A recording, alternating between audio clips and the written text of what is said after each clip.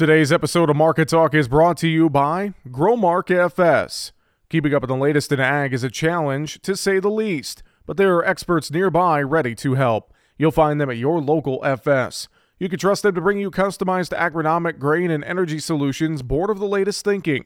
That's because FS specialists receive continuous training that keeps them current on the latest trends, practices, and technologies. So you'll get local expertise that's both exceptional and up to date. Visit fssystem.com to learn how FS is bringing you what's next.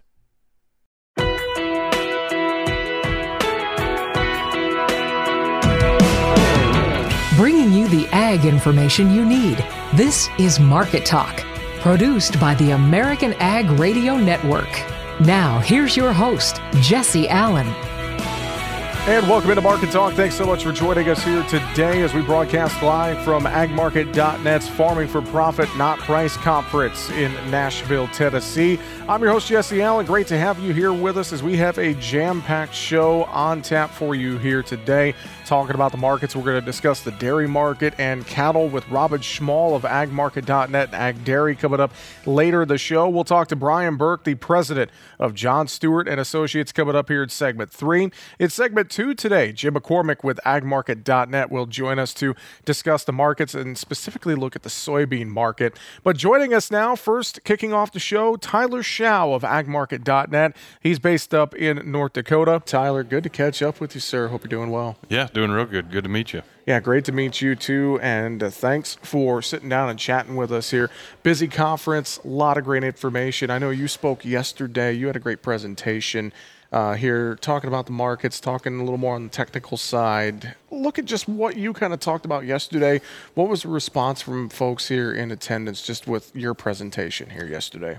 Yeah, so I got to speak on options, just kind of the basics of options. Kind of went through a quick review on what they were, and then some option type strategies for producers that they might want to look at that some of the other speakers are going to be talking about as ways to protect themselves. Response we got was pretty good, I guess. Options aren't always that exciting to talk about, and a lot of times, producers aren't willing to admit some of the stuff they don't understand. And so it was a good time to just kind of go over some of the technicalities of how options work and how they can help the producer get some crop hedged, at these prices, which might not be 2022 prices, but be hard-pressed to find a lot of years where you've been able to lock in this kind of profitability this early.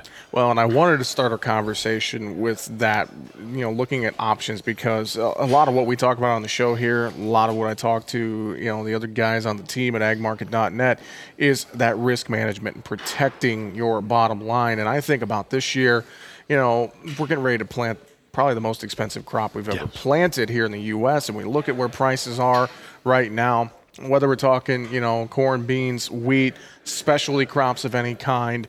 I mean, it just feels like it's so important to manage that downside risk because we don't know necessarily when the carpet's going to get pulled out from under us here, Tyler. No. I mean, we never know that. But, this is I was just in the conference room, Matt Bennett speaking, and if anyone ever gets a chance to go listen to Matt Bennett, number one, they should. But he was just covering that idea that, we're in the 4th year now of this kind of run up in commodity prices. And when you look back at some of these other large moves higher, the 4th year was the downside. Yeah. And so, we're, like I said, we're looking at opportunities right now that for most producers will create some profit opportunities. Like I said, won't be as good as last year. But there are ways to get that floor locked in, leave the upside open, stay flexible. And so it's just, one of the sayings you've probably heard other guys with ag market say is buy puts when you can, not when you have to. And this is one of those times when you can. And it's a good way to kind of get your marketing kicked off for the year.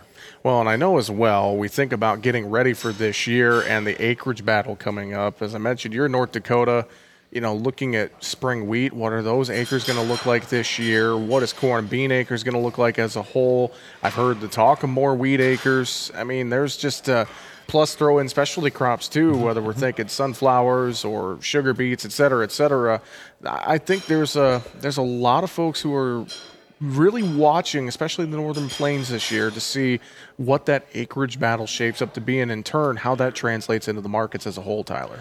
Yeah, I'm gonna throw out a something else too, that there is a new crush plant for soybeans coming online in Spiritwood, North Dakota. It's been in the works for a while now, but they have just started putting out their bid sheet for next fall and winter and even next spring. The rule of thumb in North Dakota is 95% of the soybeans we grow have always, in recent years, gone on a train to the Pacific Northwest and went to China. And so the rule of thumb for the farmer was you needed to have your beans gone by January or early February at the latest. So most of the producers, are out of beans by this time of the year.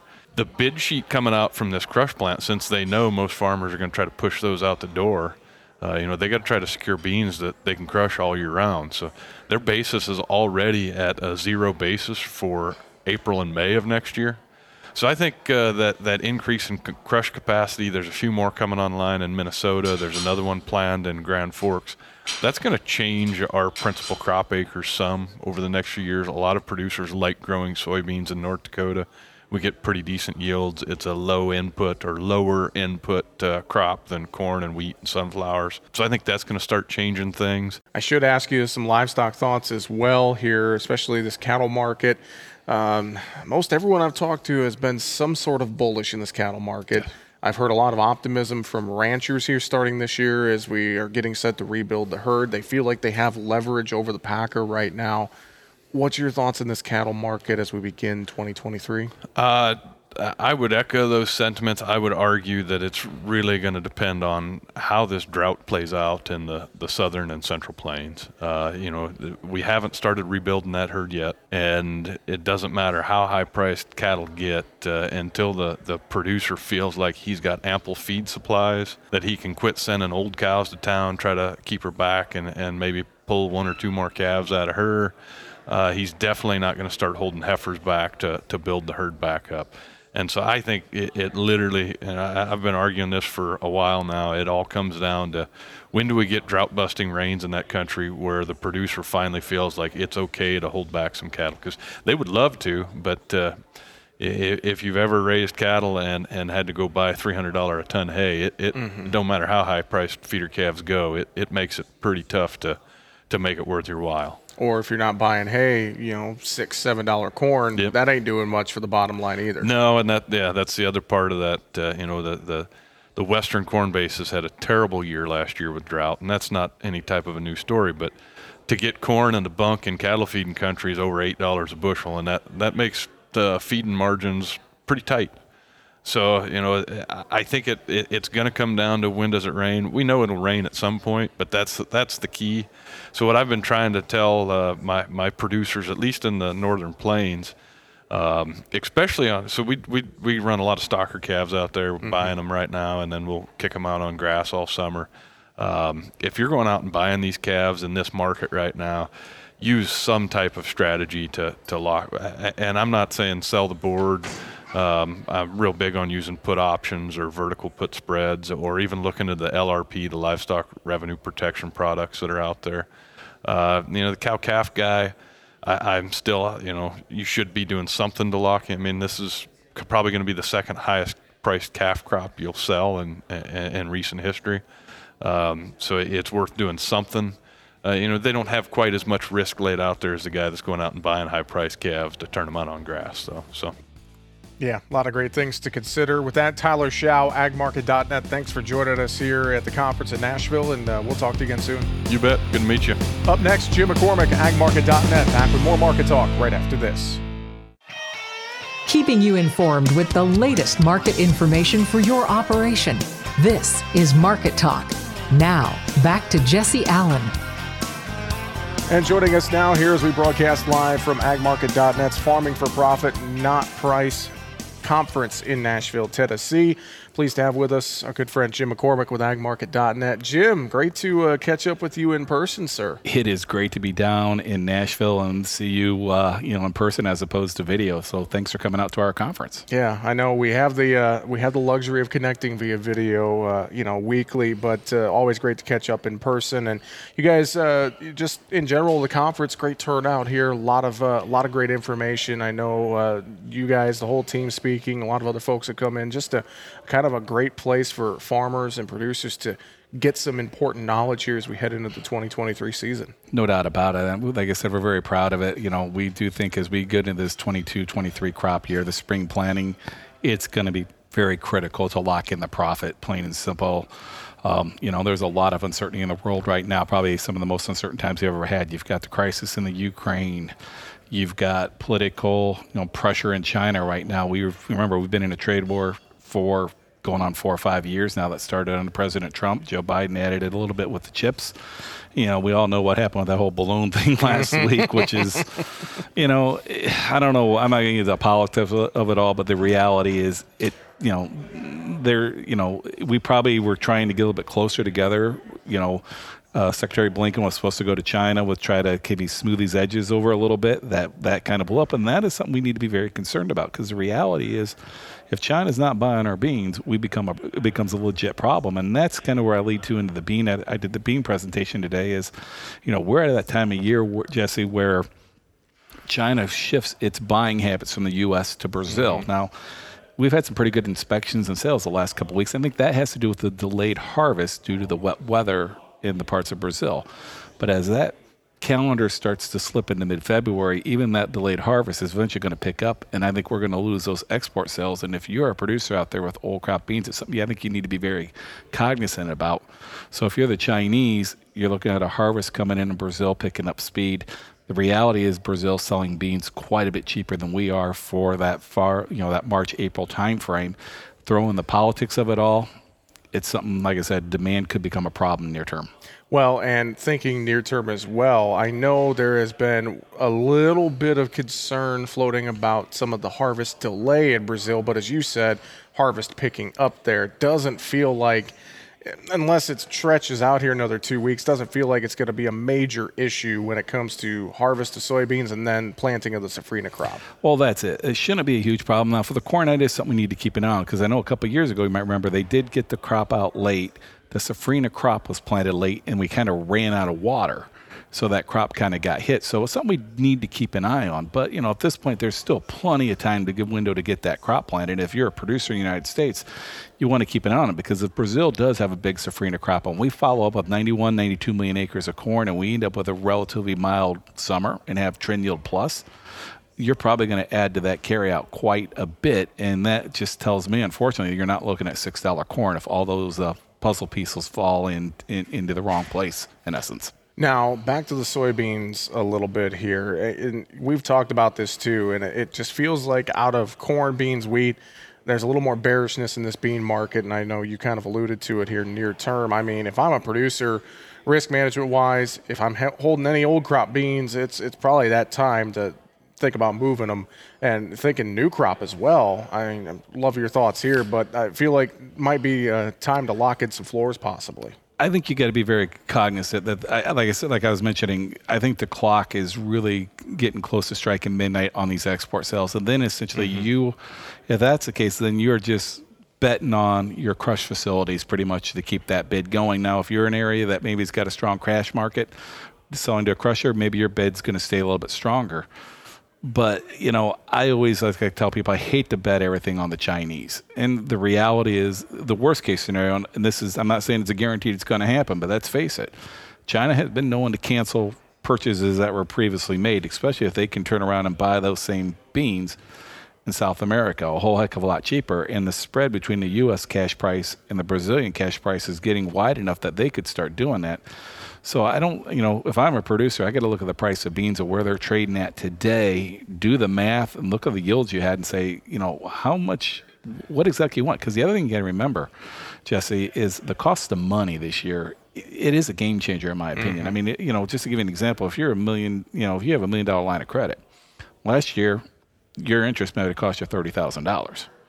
This year, maybe 80, 90, 100,000, depending on your interest rate. So, the way the producer's got to decide is, if I'm holding these few thousand beans back, what are you holding them back for? And how much of a price hike do you have to have between the current price to what you want to store them to July versus the storage cost as well as the cost of money? Because if you look at the price of futures, they're paying more for beans today than they are for July. So the market's saying, I want the beans now.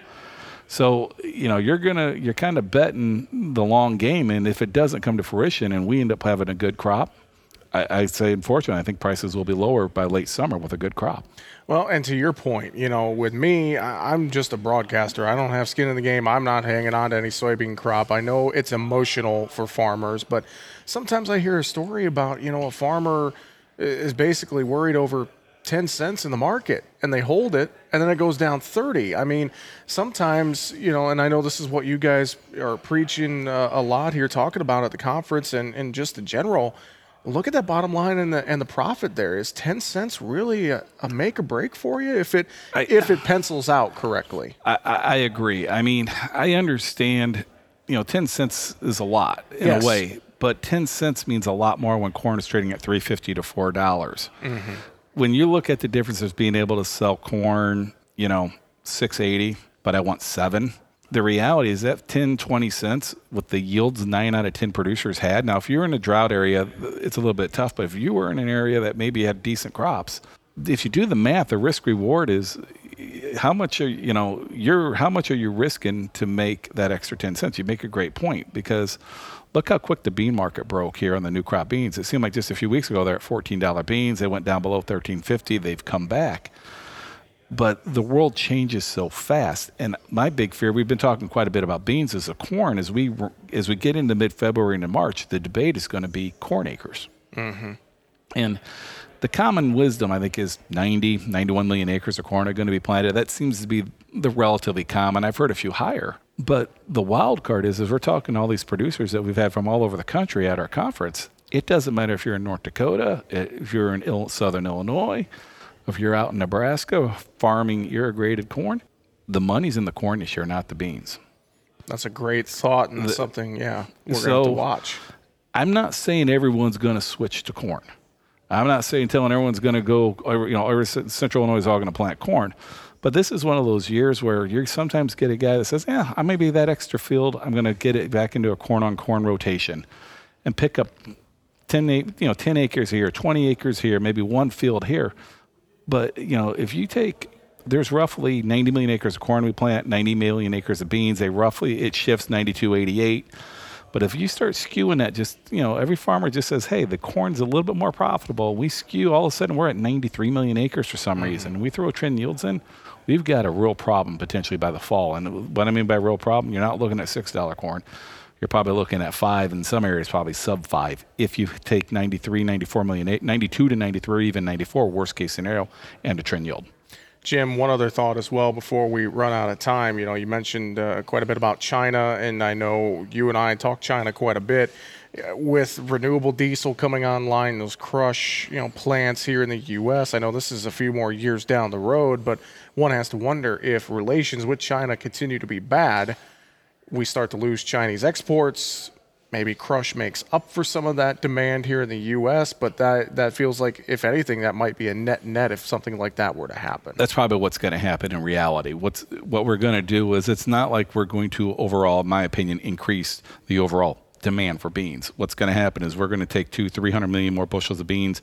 They're going to stay domestically, and we're just going to lose some of that export business. Because the one thing we know about Brazil, they're going to continue to expand their production capacity. They're going to, their yield potential and all that. So I think in the big picture, this renewable fuels is great for American agriculture. It keeps our demand domestically. It keeps jobs domestically, and better, more importantly, you don't have to count on the Chinese to bring that demand to the table. So I think it's a good thing. It's going to take a few years to build out, but it's something you need to be excited about if you're involved in American agriculture. Well, Jim, as always, appreciate the time, insight, and thanks for having me here at the conference this year. And, the invite's always open to come to Nashville. Anytime you guys want to be here, I'll make sure the door's open for you. We will. We had a great time here, folks. If you've never been in Nashville, I'm going to give a little promotion. Come to Nashville, go down. It's an exciting, fun town to be in. Definitely. Jim McCormick, agmarket.net. Thanks for joining me here today on the show. We appreciate it. Thank you for having me on. And always great to talk with Jim McCormick of agmarket.net. Coming up here, we're going to continue our coverage at agmarket.net's Farming for Profit Not Price Conference in Nashville. Brian Burke, the president of John Stewart & Associates, joins us next here as we're back with more Market Talk right after the break. Why are more people heating their homes with FS Propane? Because it's better to work with a company that lives and works in the same community that you do. When it comes to the comfort of your family, trust FS. We have highly trained service professionals who monitor your system for proper operation, safety, and maximum efficiency, so you can be sure that FS Propane will leave your family with a good, warm feeling all season long. Contact your local FS Propane specialist today. FS Propane feels like home. Visit fspropane.com for more information. The market news and analysis you need here on Market Talk. Now, back to Jesse Allen. Joining us now here on the program at the agmarket.net Farming for Profit, Not Price Conference in Nashville. Pleased to have with us the president of John Stewart & Associates, JSA. Brian Burke is with us. Brian, great to catch up with you, sir. Thanks for joining us. No, my pleasure. Appreciate it. Well, let's dive right in, Brian, and talk about these markets. And I think just in general, I look at grain and oilseed trade to start this week, fairly quiet. I know we got a report day coming up on Wednesday, but overall, it feels like a lack of fresh news to kind of start the week. But there are plenty of news items underlining this trade right now, and just kind of we've been seeing it for months, contributing to the volatility in these markets, Brian. Yeah, for sure. It seems like we're never at a shortage of topics, but I agree. The start of the week has been a little bit lethargic. We're trying to kind of figure out some of the South American weather issues, which have been a little bit, we're kind of getting long in the tooth, I think, on the Argentine drought story. You can only price in so much of that every day before it starts to feel a little tired. Yeah. We do have this large South American crop within Brazil that's really starting to pick up steam. It's been a little bit late. That's caused some business to come out of the United States kind of in the spot market that has been a little supportive to export premiums here in the last week or two. We're definitely transitioning to South America as it relates to soybeans. It's just how quick, how fast, and do we have any spot boats coming back to the U.S. or not? And again, some of those stories are pretty played out in the last couple of weeks. Yeah, and I think the biggest thing probably to watch for South America at this point is we know that Argentina's dry. We have the issues there, but some of this delay with this Brazilian harvest and subsequent safrinha corn planting, if that continues, I wonder how big of a story that could become in our market. Well, certainly, and I'll just use the last 2 years as an example. So if you do talk about safrinha corn, 2 years ago we were late in getting behind that soybean harvest, and that pushed it into the dry season, and that safrinha corn crop was really challenged 2 summers ago. Just the opposite happened last year. It was an early harvest to soybeans. It was an early planting to corn, and they got most of them. The crop matured and did very well and had a record corn crop in front of that dry season in Brazil, which has resulted in the record corn production this year. So the fact that they're trending late on their soybean harvest does cause a little bit of concern on how quickly the corn crop gets put in, but it's still not outside of a range of normal. I mean, when you look at year-over-year comparisons, yes, we're later than last year, but we're not much later than the 5-year average either, as it relates to soybean harvest and then therefore corn planting in Brazil. But as big as Brazil is, it's a country to watch for sure. Now, I would ask you on kind of the end user side, you alluded to this, we kind of have the soybean window staying open here in the U.S., corn window waiting for it to open up. Obviously, we got the dynamics with China right now. We got the dynamics with the South American crop, et cetera. I look at basis here in the countryside, for the farmer. I mean, there's so many things wrapped up in this cash side. How do you feel just from the end user's side? What are you hearing there as far as how they're feeling about this market as a whole right now? Sure. The end user side overall this time of year is pretty well covered. The dynamics you have in the United States is some of the highest interest rates we've seen in 15 years. You have a commercial grain system that really doesn't want to hold ownership. It costs money to hold ownership. It costs more per bushel per month to hold that ownership. So they're letting it go. And this time of year, we also typically see some traditional farmer movement. So if you look at the entire crop year, this January, February is not the most difficult 2 months to buy corn or to buy soybeans. And that's playing out relatively well. We had some basis premiums in the fall. We came off of a short crop. We've got a very short crop of corn in the West, as we've had to do a little bit of East-West trading to kind of fill that hole in the West. And to a large extent, that's been done so far. But that doesn't take away from the fact we could still see some fireworks this late spring and summer. It's just we're in that cash market period of time that's a little heavy. Coverage is pretty decent, and the flat price has kept the farmer engaged to a degree, and the commercial elevators just don't want to hold it. So all those things are combining at this time of the year, for a relatively soft feeling cash market. Now, on the flip side, I know last year we couldn't stop talking about logistical issues, whether it was rail, river, truck, you name it. What are you seeing on that side of it as we get into 23 and look ahead? It feels like there's been some easing of some of the logistical issues. And there has. I mean, if you start with the different types of transportation, trucks are still a challenge, just simply putting drivers in all the trucks, and that still, I think, is an issue. But as you look at the rail and the barge side of things, we've come off of historically high barge freight this winter and fall into the winter, and we're back down into a bit more of a reasonable range. We're still kind of high, but not 2,000% a tariff high. So that's moderated quite a bit. I think the rail side is where we've seen also some pretty major improvement. Turn times of shuttle trains, whether they be to the southeastern feed markets or to the Texas Panhandle, we've gone through periods of time where the average turn time this fall was double what it normally is, and we're really starting to see those come back into a pretty normal range. And we even have some clients that have said, look, I've got some trains back a little bit quicker than average. A turn from Indiana to North Carolina for a corn train that might take 8 or 9 days on average came back in 4. Mm-hmm. So to see those types of things is a good sign. Smooth running logistics makes everyone's life a little easier. It definitely does. Let's think specifically new crop here as we're getting ready to plant arguably the most expensive crop we ever have here in the U.S. I know a lot of great discussion here during the conference this week, but in your mind and as you talk to producers and more, as they're gearing up for this 23 season, they're looking at where new crop prices are on the board right now. I know there's some bearish concerns out there for folks in this market. So what would you say to producers as they're thinking about this 23 crop? What I've run into a lot this winter, especially as we talk with producers, is, the psychology of risk management and producers selling forward production. You always look at what you've done the last couple of years, and the mistake of the last couple of years, if you want to call it a mistake, I wouldn't use that term, but when they look back at their marketing decisions, they look at the last couple of years and say, the earlier sales I've made have been my worst sales. We've seen opportunities in the spring and summer to do better. And so we do have producers, I think, more undersold for the fall this year. And I see it in all the country elevator co-op type systems and ethanol plants that we work with. Their fall book is smaller than it has been the last couple of years. So we have a lot of evidence that the producer has not marketed as much of his new crop corn and beans this year.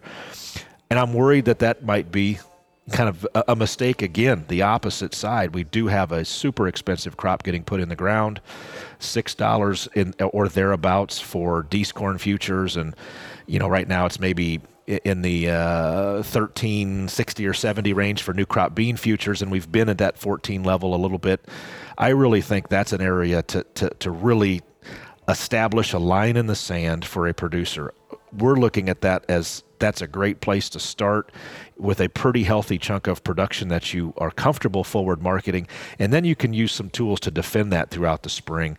But putting that line in the sand at 6 and just under 14 makes a lot of sense to me, and it's still one of the highest starting points you've had for new crop sales. We need to keep in context of what we've done the last 5 years, not just what the high was last summer as targets. And that's a big thing we talk about on the show is risk management and being smart and thinking about farming today in 2023. It's big business, a lot of dollars on the table, and you have to be smart about your risk management. Sometimes the set it and forget it method doesn't necessarily work anymore. No, I've never really been a subscriber to that type of method. I always think there's things that you need to defend. But to be able to take this type of crop, this expensive of a spring crop, and manage risk at a level that allows you a positive return on that crop is paramount. And then being able to defend that with, maybe there's some long strategies that you attach to your physical sales that kind of let you sleep at night going through the spring and the summer when we typically do see some weather volatility and all those types of things. I would much rather attack this year's new crop marketing efforts that way than sitting back being 0% sold or a very insignificant amount sold and just wait for $7 Ds. I mean, to me, that just feels way too risky. I'm not saying we can't go to $7 Ds.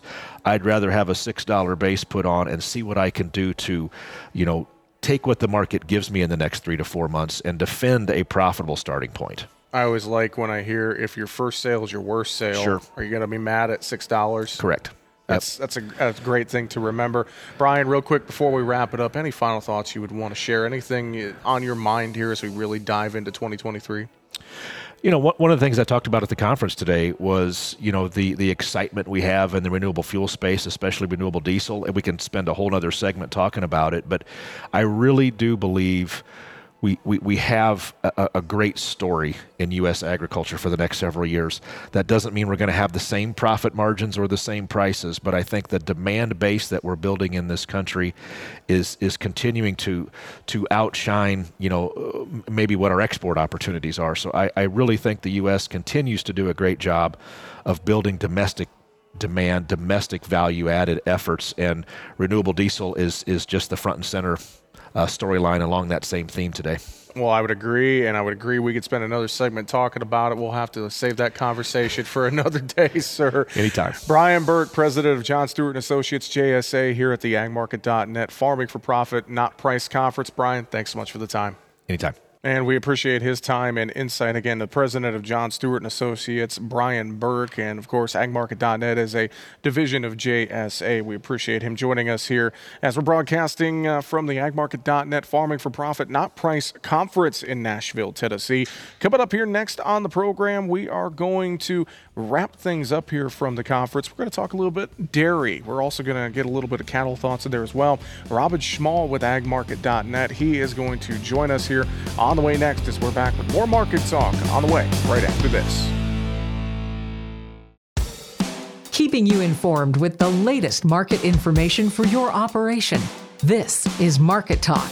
Now, back to Jesse Allen. And joining us now here live at the agmarket.net Farming for Profit, Not Price Conference in Nashville, Tennessee, Robin Schmall. He is with Ag Dairy in partnership with agmarket.net and the dairy division of JSA. And Robin, appreciate a few minutes of your time, sir. Great to talk with you here in Nashville. Hope you're doing well. Yeah, I'm doing well, and it's great to have met you and be part of this. I've heard a lot of your commentary, read a lot of your commentary before. It's nice to put a face to the name and sit down and have a chat here. A little ways from dairy country in Tennessee, but still plenty of things I know we could talk about when it comes to the dairy industry. And I think just to start, kind of the broad 1,000-foot view, I know this dairy market's been volatile. Looking at things here, beginning of February, what are some of the trends you're watching, whether we're talking milk, butter, cheese? Kind of walk me through what really stands out to you right now. Well, what really stands out to me is we've once we got past our concern last year, I mean, we all know about the butter shortage that was supposed to happen, and it did never materialize. And once that market peaked out at a record high on October 6th, it started moving down. A couple of reasons. First, because of that concern, a lot of consumers went out and bought butter and froze it. That was the big push. Well, then they didn't have to buy it quite so much after a while. But the main reason that I didn't think we were going to run into a shortage was because if we were into a shortage, we would have seen a lot higher butter prices than there were. That ran its course, as markets always do. They peak out, they run their course, either reduces demand, supply increases, and we saw that. I mean, we saw more cream come on the market for butter. We saw increased production. We went from inventory 22% below the previous year in August to ending the year at 9% above the previous year. That's how we started building some of that butter inventory. Now, we've been moving into this year and through this year so far, which isn't very far, but in a bearish mode. And the traders have become accustomed to these price bounces being short-lived. So they haven't followed those with the futures. movement, but minor, as well as the downside. Didn't go quite as far down as it's been because there's been this overall bearish attitude. Buyers would buy when they needed to, but then they were buying more hand to mouth. Forward contracting wasn't being done in a very great amount like normally would start to be done now. We saw dry whey and non-fat dry milk prices decrease for a year. So we're in this mode right now that puts the market into a place where traders want to see the market prove itself before they will become a little more interested in going long in this market or buy into this market or have a little bit better positive attitude. I think in the milk market as well, you know, end of last year we were seeing prices in the low 20s. Now we're down 17.90, 17.60 range. So obviously pretty big drop in the milk market in Class 3 futures here the last couple of months. And I would have to think that that's got some of our dairy men and women a little bit concerned possibly. Oh, yes, it does. And I hear it all the time that if the prices stay down here, we can't make it. We're going to go out of business. Well, there's something to that because feed prices are high, labor is high, and that's cutting into that a lot. So the higher cost of production has made that more of a concern. Now, the bottom line of all of that, saying that, is the market doesn't care. It runs by that supply and demand, just like all markets do, supply and demand. But it is concerning now once they start getting these February, March prices through. February price they'll see in their mailbox in March in April. It's going to really start having an impact. Now, will the culling pick up like it did back in 2021, 2022? Surprisingly, December milk production report, we saw 8,000 less cows than we saw in November. We might be starting to see a little bit of a hurt and increased culling sooner than what I had anticipated, we would say. And that might start putting more concern into those buyers of the end user or the end product. Very interesting thoughts there, and I wonder, that lets me segue into the broader cattle market a little bit with you as well. Obviously, we've seen a big liquidation of the herd the last year or so with the drought and more. And talking to a lot of ranchers, it seems to be a lot of optimism despite the herd being very, very small. Record low numbers here we saw in the cattle inventory report with that beef cow herd. What are your thoughts in this cattle market? A lot of folks I talk to are very bullish and have been very bold up here for at least a year, but we haven't broken out to the top side yet. Robin, what's your thoughts on that? Is that bullish momentum? Is there still reason for that bullish optimism in the cattle market? Well, I think there's reason for the bullish optimism, but we are going to see, not exactly right now, but we are going to see that pendulum switch a little over some time. But, you know, we can't just pull out our bag of heifer seed, water it, all of a sudden we have heifer calves, we have, you know, cows that we can breed. But I think we're starting to head that way. The reason we're not really breaking out to the upside right now, of course, there had been concern about the economy. Interest rates, that seems to be tempering a little bit. But the other side of it, since we've seen the beginning of this year, we have seen box beef prices trending lower. That may be an indication that consumers have said, our grocery bills are high. We're going to back off on some of the choice, the select cuts. We might buy more ground beef and things like that. But that's where the real rubber's going to meet the road, is obviously where that demand is going to be. But you can only push the consumer or a market so far. And I use the phrase with customers that there could be only one cow left in the U.S., but if nobody wants it, it doesn't make any difference. And that's I think, where we are. I think that's a great point for us to wrap up on as we near time here. Robin, appreciate a few minutes of your time and look forward to talking again in the future. This has been great. Thanks so much. I really appreciate it, and it's good to meet you and be part of what you're doing. And again, Robin Schmall with agmarket.net. That's going to do it for today's episode of Market Talk. Thanks for joining us. I'm your host, Jesse Allen. We'll talk to you tomorrow. Why are more people heating their homes with FS Propane? Because it's better to work with a company that lives and works in the same community that you do. When it comes to the comfort of your family, trust FS. We have highly trained service professionals who monitor your system for proper operation, safety, and maximum efficiency, so you can be sure that FS Propane will leave your family with a good, warm feeling all season long. Contact your local FS Propane specialist today. FS Propane feels like home. Visit fspropane.com for more information.